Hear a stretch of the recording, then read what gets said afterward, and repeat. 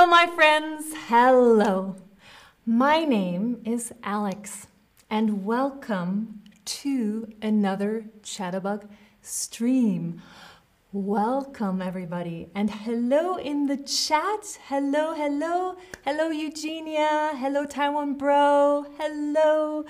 We have so many people watching with BRWA from Kurdistan and Abbas is from Iran. Hello, hello. Today, it's another easy stories stream for you. So no quizzes, no questions, just sit back, listen, and see how much you understand. Here we go. The Little Prince. Once, when I was 6 years old, I saw a magnificent picture in a book called True Stories from Nature about the jungle. It was a picture of a boa constrictor in the act of swallowing an animal. Here is a copy of the drawing. In the book, it said, boa constrictors swallow their food whole without chewing. Without chewing. After that, they are not able to move, and they sleep through the 6 months that they need for digestion. I thought about it for a while. Then, over the adventures of the jungle. And after some work with a colored pencil, I made my first drawing. My drawing number 1. It looked something like this. I showed my drawing to the grown-ups and asked them if the drawing frightened them. But they answered, frightened? Why should anyone be frightened by a hat? My drawing was not a picture of a hat. It was a picture of a boa constrictor digesting an elephant. But since the grown-ups were not able to understand it, I made another drawing. I drew the inside of a boa constrictor so that the grown-ups could see it clearly.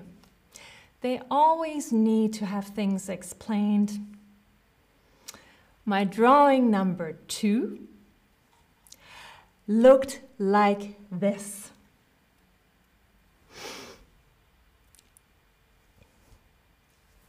The grown-ups' answer this time was to tell me to stop drawing boa constrictors from the inside or from the outside and spend my time instead on geography, history, mathematics, and grammar.